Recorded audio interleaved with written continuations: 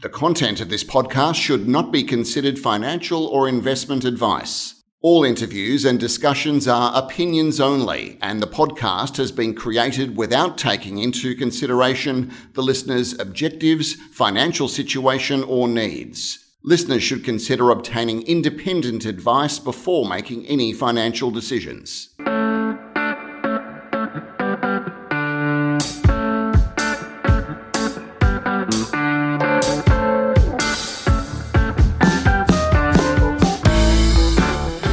Hi, Justin Kelly here. You're listening to the Unicorns Podcast.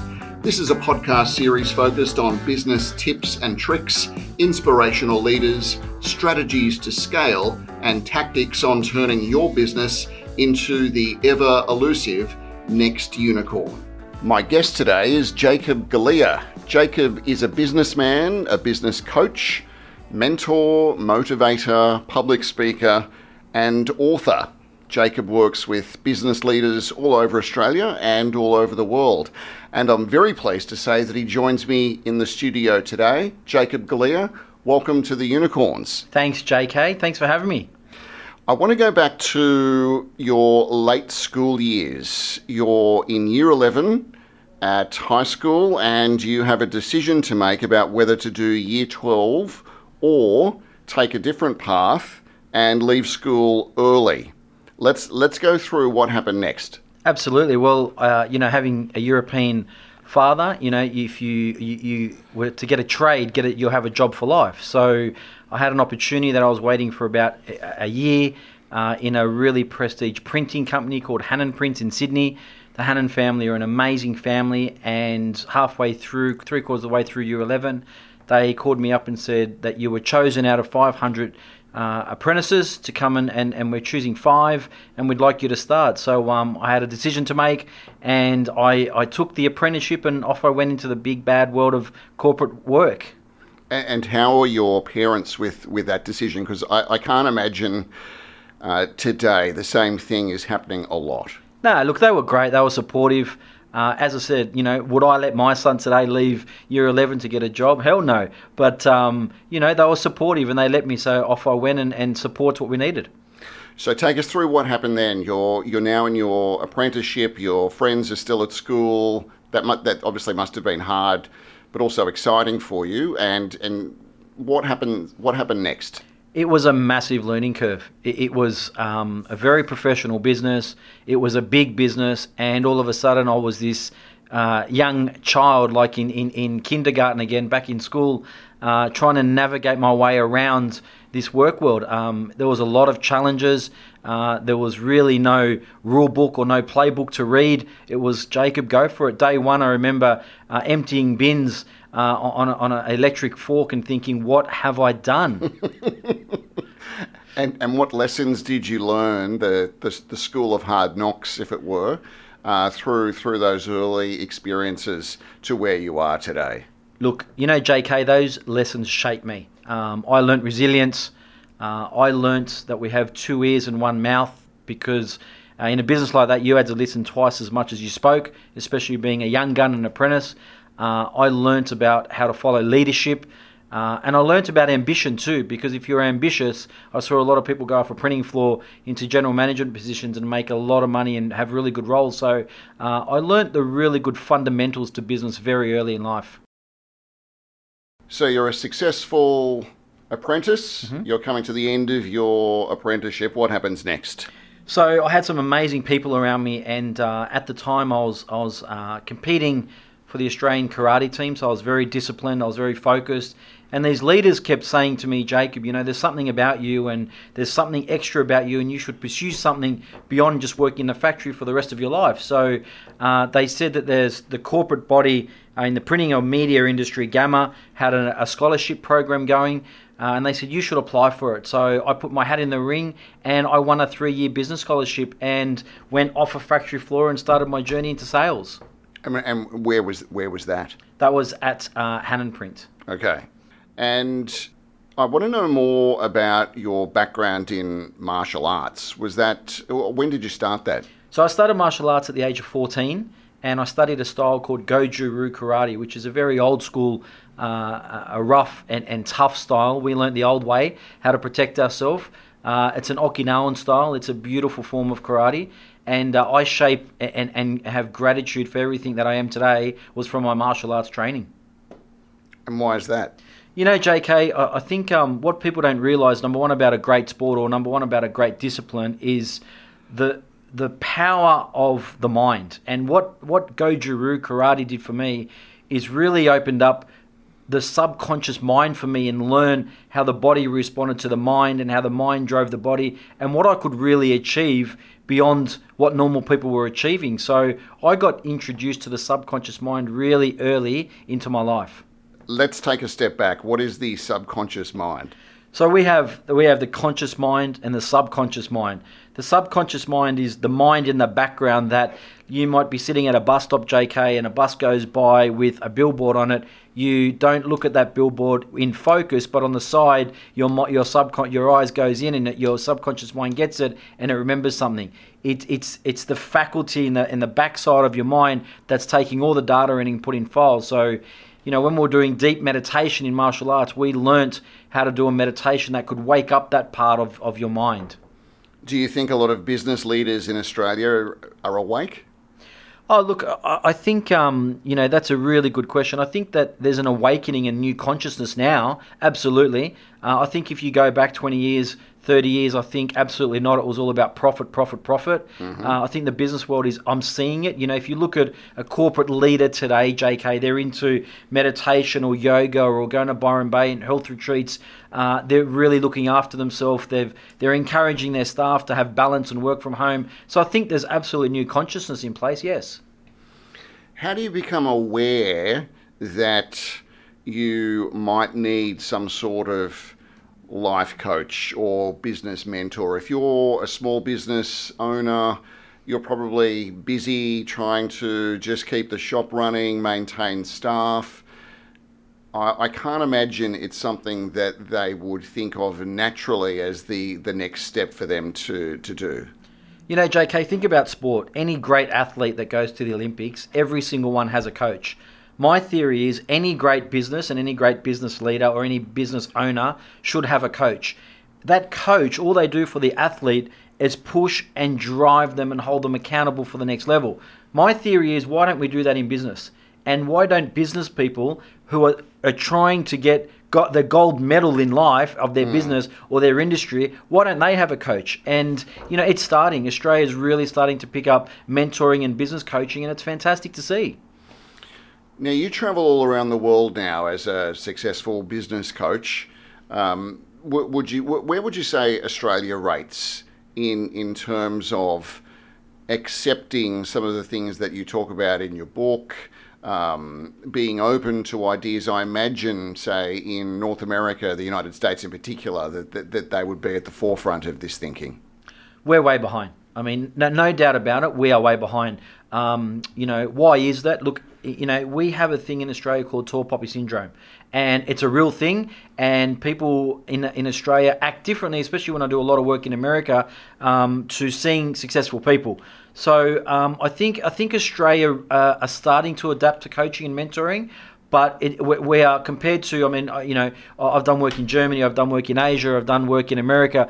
Coaching in America is very, very common for a corporate person. We're still way behind. I mean, there's some CEO groups I've been involved with, and there's some leadership groups, but one-on-one mentoring for business owners, we're still way behind the eight ball. And why do you think that is, particularly if you look at the Australian context? Is it because that... Is it a humility thing? We don't like to be seen as showing off. Is it that we're just laid back? Well, try to get into the detail on it for me. Yeah, I think let's look at the country, Australia. It's most of the Australians live on the coast. It's a lifestyle country. It's a lot of Australians who live, on the coast, go surfing or go to the beach or go to the park. So it is that it's a country of lifestyle. It's the great place to live and bring up children. It's very different to growing up in a New York City where you are taught to hustle and hustle and hustle nonstop. We become a product of our environment, and Australia is a beautiful relaxation environment. Let's go back to when you're talking about your martial arts. What are some of the skills that you have learnt in the dojo that translate into the boardroom?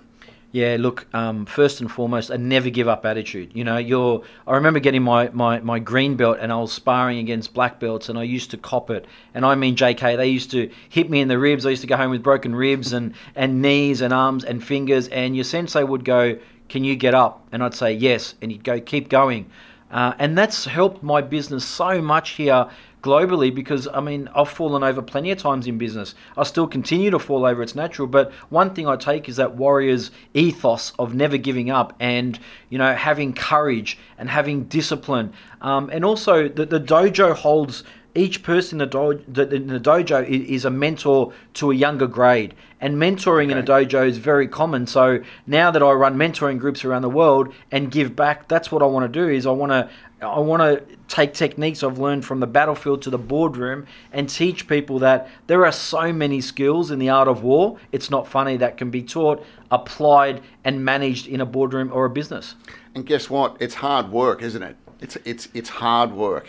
JK, it really is. Even, I thought in my career, when you get to a certain level, it gets easier and easier and easier. You can't lie to people. It doesn't. The higher you get, or the bigger you get, or the more successful you get, the bigger problems you get and the bigger hurdles that you get. So resilience and courage you need it more when you're up the top than when it's down the bottom.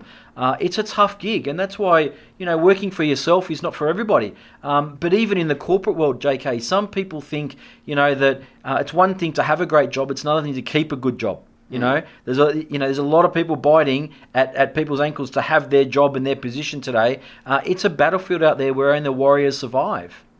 Can you give us an example of some of the people you work with? Who is it that you're talking to on a daily basis and helping become better people? Yeah, so a lot of business owners, managing directors, C-suites, general managers of companies, middle management, senior management, and then look straight down to, I've got a company at the moment where I'm coaching the receptionist who's got a really cutthroat team around her. They're go-getters, and I'm coaching her how to handle their pressure because I'm teaching her that diamonds are made under pressure. So usually she'd break under that pressure, and I'm coaching her how to handle that pressure. So I'm privileged in my business, JK, to deal with people from the factory floor up into management, a lot of entrepreneurs as well, a lot of startup guys who might have a great idea and some funding but don't have the wisdom or the knowledge or the know-how on how to get through certain levels. So I'm blessed to be working with all kinds. So I understand it's obviously different in every scenario, whether it's a managing director, as you say, or receptionist or someone on the factory floor. Could you perhaps give us a few examples of exactly what it is you teach them or run through with them during a particular session? Yeah, first and foremost, especially when I do, I call them Hour of Powers in boardrooms with teams. First and foremost, I teach them is actually how to unlock more potential and possibility in their life. So I start that through the mindset. I use emotional intelligence. And what I teach them also is how to change their operating rhythm. So what happens is most people will come into a workplace or a business and their operating rhythm might be at 60 or 70%.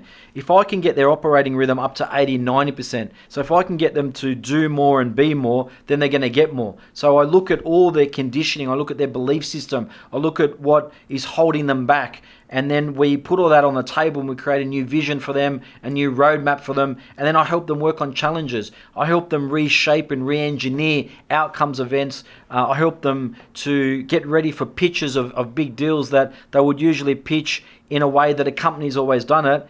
But now I say to them, if you always do what you've always done, you'll always get what you've always got. So let's re-engineer this pitch. Let's create a new pitch avatar. Let's create a better way to do this. And my job is to keep them on their feet and on the edge of technology and the forefront of mindset to be able to break through all barriers. How important is it, in your opinion, to plan ahead? And I want to get into this a little bit, like planning, for example, what a day might look like. So making lists. I know I certainly do. It's something that I find works for me. It might not work for everyone, but planning a day, but also having a business plan that's either 12 months or 5 years. JK, if you fail to plan, you're planning to fail. It's that simple. A plan, whether you're planning a day, whether you're planning a week, a month, or a year, you have to plan. I mean, I've got CEOs that I work with around the world that plan in 6-minute intervals. Now, I know that's extreme for some people, but it's true. 6-minute intervals they plan, and they go, right, I've got this many 6-minute intervals per day, and that's how they run their phone calls, that's how they run their diary. But, you know, you've got to find your own rhythm. You've got to find your own beat to the drum. But planning is vital. Like, honestly, if you fail to plan, you're planning to fail. I don't make a move. I won't advise a company unless I know what their plan is and know what they want to get to. A plan to me, JK, is like an address in a GPS. You can have a business, but if the address is the plan. If you've got no address to put into that GPS, it's not taking you anywhere. So you've got to have that address to punch into the GPS to say, navigate me there. The plan is exactly the same. Now, do plans change in business? Absolutely. You know, do environments change? Absolutely. But on an overall scale, do you know where you're going? Do you know what the outcome is that you're trying to achieve? Yes. And then you've got to be adaptable in that plan as well. So to me, without a plan, you ain't moving forward. Do you think a lot of people put it off because it's either too hard or, well, we've always done it this way and it seems to be working okay? I think a lot of people are lazy. I think a lot of people have been conditioned to be lazy and say, oh, let's just take day by day and see what happens. I don't think they've been mentored properly. I don't think they've gone, you know, let's think about it. You go to school where do they teach you about planning? They really don't. You go to TAFE or university, they don't really teach you about how to roadmap or how to get to the next level. So it's not in our conditioning. It's not in our DNA to have a roadmap to success. So then we get into the big bad world and the corporate world, or, you know, whatever you do for a living. And guess what? You go in there and you're pedaling feet under the water like a duck, but you're not really sitting there and stopping and go, before I jump in the water, what's my plan? How am I going to pedal? I just think, again, going back to our environment, I think that, especially in Australia, we're not planners. We're not built that way. You go to somewhere like New York, or go to somewhere like, you know, LA, or somewhere which is a thriving city. You know, those businesses are built on plans. And I say, look, JK, it's like if you're going to build a house. You would not build a house without an architect doing that plan for the builder. Right. So how can you run your business and life without an architectural plan? Because that's what you're doing. You're literally going to a builder and you're saying, build me whatever. And then when it gets built the way that you don't like it, you go, but I don't like the way that's built. And the builder comes back and says, well, you didn't give me a plan. So for me, the essence of success is in planning. Let's talk about the book that you wrote, The Birth of the Super You. I'm keen to get into the details on that. What inspired you to actually put pen to paper? You know, I've been on a quest for 25 years to really find out what makes someone really successful versus someone that's really average. Why are they super and live a super life and someone else is struggling to pay bills? So in my global travels around the world, I was blessed enough to be with some amazing people. And when I was with these people, by nature, I always ask them a couple of questions. And I always ask them, what does it take to be successful? And over 15 years of corporate travel and being in the sales world, everywhere I went, asking all these people, I got the ingredients. So I decided when I was doing some corporate travel international and on Europe, and I was on a plane a lot, that I should take all these ingredients and put them in a book. So the second half of my book, Birth of the Super You, talks about a lot of the secrets that these people talk about on what it takes to be a super version of them. And is that all about the concept of building the warrior mindset? Yeah, the warrior DNA is the basis of it, absolutely. But some simple things. There's a chapter in the book called Entourage. And Entourage is all about who you spend time with is who you become. And this short chapter talks about be very, very careful who you spend time with, because if you're spending time with negative people, if you're spending time with people that don't believe in what you're doing, then that's going to run through you like a negative vibe. Whereas you need to spend time with people that believe you, that believe in your dreams, that support you, that want to lift you up, because we rise by lifting others. So that chapter, Entourage, is all about be very, very fussy who you spend time with, because people are either going to pick you up or put you down. I've been fortunate enough to see you present on a couple of occasions to packed rooms, and I know a part of your presentation is a section around kinesiology. Yes. Now, for a lot of people, they might have heard of the word, but they might not understand what it is, and in particular how it relates to any business principles. Tell me about how you use kinesiology in your coaching. So the body reacts to the mind, and the mind is a very, very powerful tool. So when I'm on stage and I'm demonstrating the power of the mind, what I do is I get someone up and I tell them to put a positive thought in their mind. I put them to get them to put their arm out, and when the positive thought is in their mind, I get them to run it through their body, and then I push down on their hand. I get them to resist and push up, and it's really solid. And then what I do is I get the person to put a negative thought in their mind, and when they run that negative thought from their mind straight down to their body, and I push down, they resist, with one finger I can push their arm down. And what I demonstrate to the audience is how important it is to set your mind up in a positive environment, because kinesiology is all about the body reacting to the mind. So if you're putting negative thoughts into your mind, your body is going to react to that. And hence, the beautiful thing about doing martial arts as well, we learn and we watch people who were sick heal themselves without medication through the mind on a program, because the mind was the healer and the mind was the teacher that the body was responding to. So there's a very important dimension here, which is emotional intelligence mixed with the subconscious mind, and putting them in a blender, and the outcome is perfection of oneself. How often is it that when you're talking to successful business leaders that you've used these principles and had a positive impact? 100% of the time. Whenever I go in to get called to do a talk, whether I go in to get called to do some coaching, that kinesiology test I do straight away in front of everybody. I start with understanding the mindset of the company. See, not only a person has a mindset, but a company has a mindset too. We're used to saying companies have cultures. Yes, they do. But companies also have mindsets. So I go in and say, what is the mindset of our organization? And I break that down, because there's a Chinese business proverb that says the fish rots from the head. And an organization is exactly the same.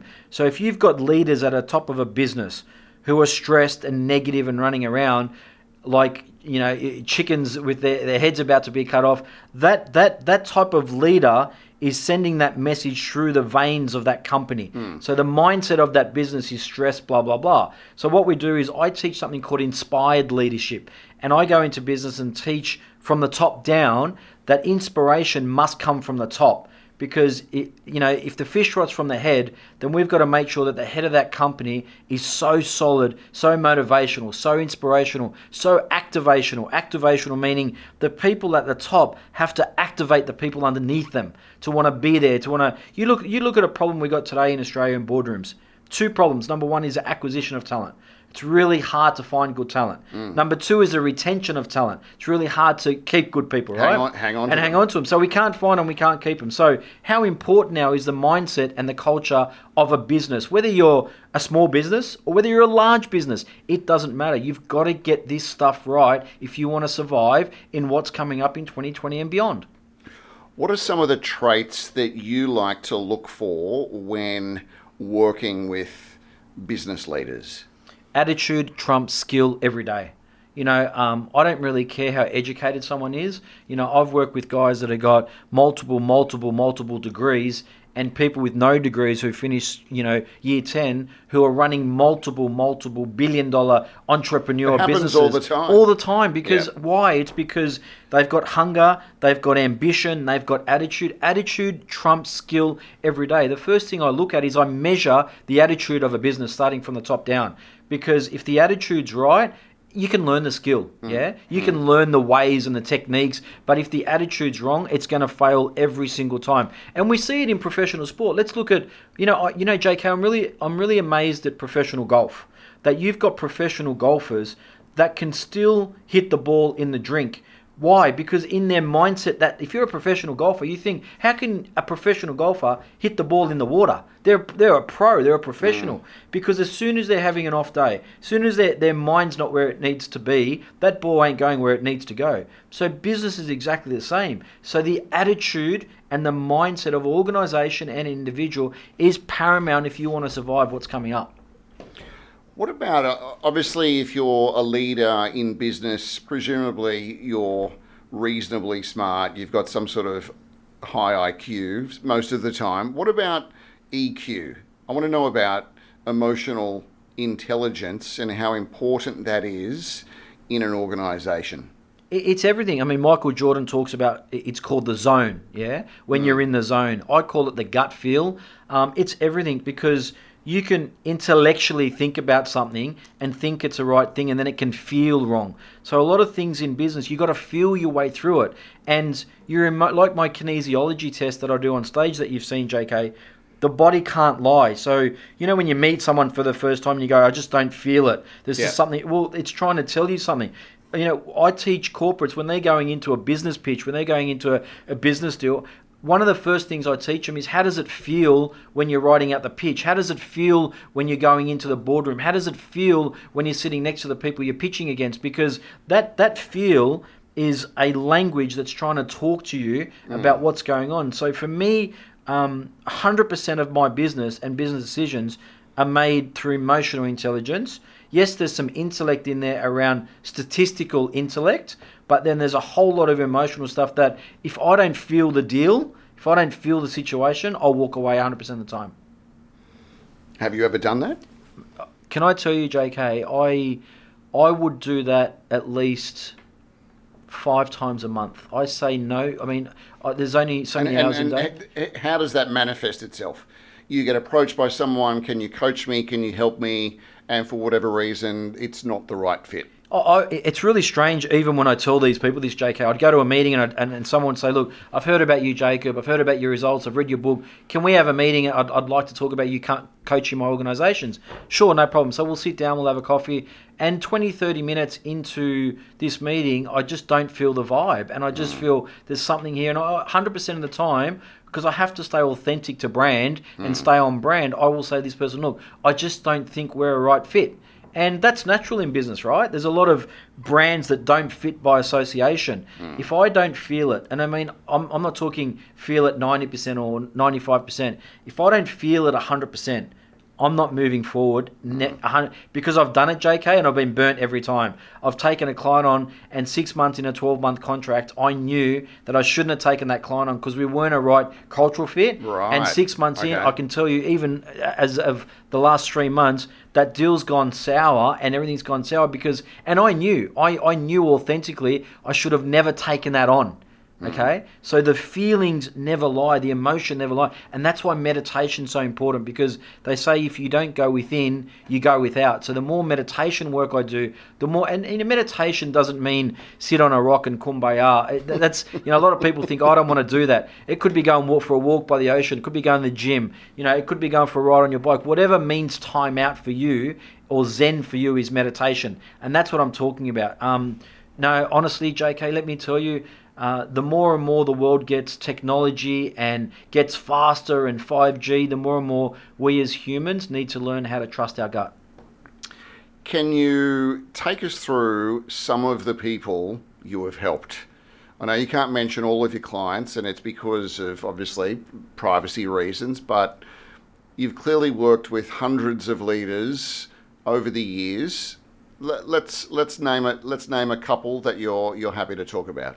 Yeah, I'll give you an example. I've worked with an amazing leader out of Sydney, Martin Downing from HW Ebsworth Lawyers, an amazing client and friend of mine now.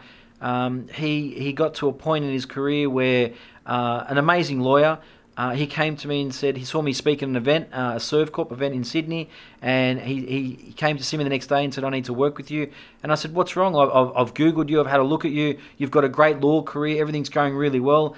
And he said, Jacob, my grandfather was a lawyer, my father was a lawyer, now I'm a lawyer, I'm doing it, I'm getting to an age now where I've got everything. I've got the law firm, I've got the house, I've got the family, I've got the cars, I've got the toys, but I'm just not happy. And I just don't know, is this my purpose? So we entered into sessions, a 12-month agreement, and we do our sessions. And my job is to navigate him from corporate world. He's probably a lawyer because that's his conditioning, yeah? Yes. And to move him into purpose. Now, he's still a lawyer today and a great lawyer, but now he's doing other things in his life that are more purposeful, that are filling gaps rather than just doing law 24/7. So we do a lot of purpose work. Who am I? Why am I here? Or even on the corporate level I'm here, Jacob, and I want to get to the next level.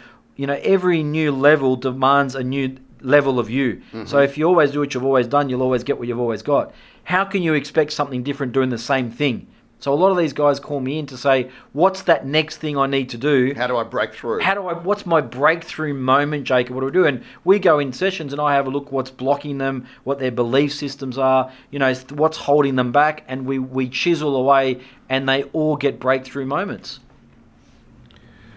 What advice would you give the people who are listening to this who want to achieve great things in life or in business, but as you say, are held back by a fear or their self-beliefs are limited?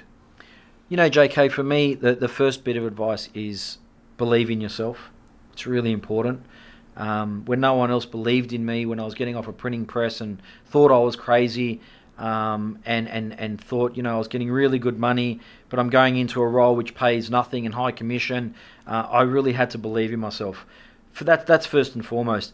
As I've gotten through my career and ran my own business and been able to help the people I've helped to date, I really have to say, you can't do this alone. Get a great coach or get a great mentor, get a great friend, someone that can hold you accountable, an accountability buddy to what you want to achieve, because it's like a personal trainer at the gym. It's not in the 10 reps that you can lift by yourself where you grow. It's in the extra 5 where someone spots you, where the growth comes in. Life is exactly the same, and we have to breed a culture in Australia to say it is okay to have an accountability buddy. It is okay to have a coach. It is okay to have a mentor. It is okay to have peer-to-peer support. It's not going to make me look bad. It's actually going to make me look better. And we have to encourage that we rise by lifting others. We have to create a circle and a network that I'm inspired to help Australia build, that is a community of touch. Put out your hand and I will help you and I will take you there. Otherwise, if you always do what you've always done, you're always going to get what you've always got. Who are your role models? Who inspires you? Yeah, I get asked a lot this question in the media, JK, and I always answer like this that surprises people. I'm not going to say here that these multi-millionaires who I talk to, or NFL players that I've worked with, or celebrities I was with in New York are my role models. They're just great on my journey that I get to meet them. For me, JK, my favourite word in the world is alchemy. And I love alchemy because alchemy is about turning lead and turning it into gold, taking nothing and turning it into something else. My role models are people who were in a situation that were nowhere and turned their life around to become something, no matter what that looks like. Any success story like that are my role models. And I'm not talking about big CEOs now. I'm talking about even someone that came here from another country and came here in a suitcase and a dream and started off as a painter and now runs a massive painting business. They become a role model to me because that's real authenticity. That's real ambition. That's not someone that's been given $10 million from a trust fund and says, here, go and do something. I mean, for them, that's great. Good luck to them. I don't bag those people either. But what I'm saying is people that have taken nothing and turned it into something really, really inspire me. Jacob, you're an inspiration to many. I know you're in demand across the world for your expertise in helping people become better at business and in life. It's been great to have you on the Unicorns podcast. For those out there who are interested, you should look up Jacob Galea. He's not only a great business coach, he's also a friend. His website is jacobgalea.com. Do yourself a favour, look him up. And it's been great to have you on the show for the very first Unicorns podcast. Jacob Galea, thank you. Thank you so much for having me.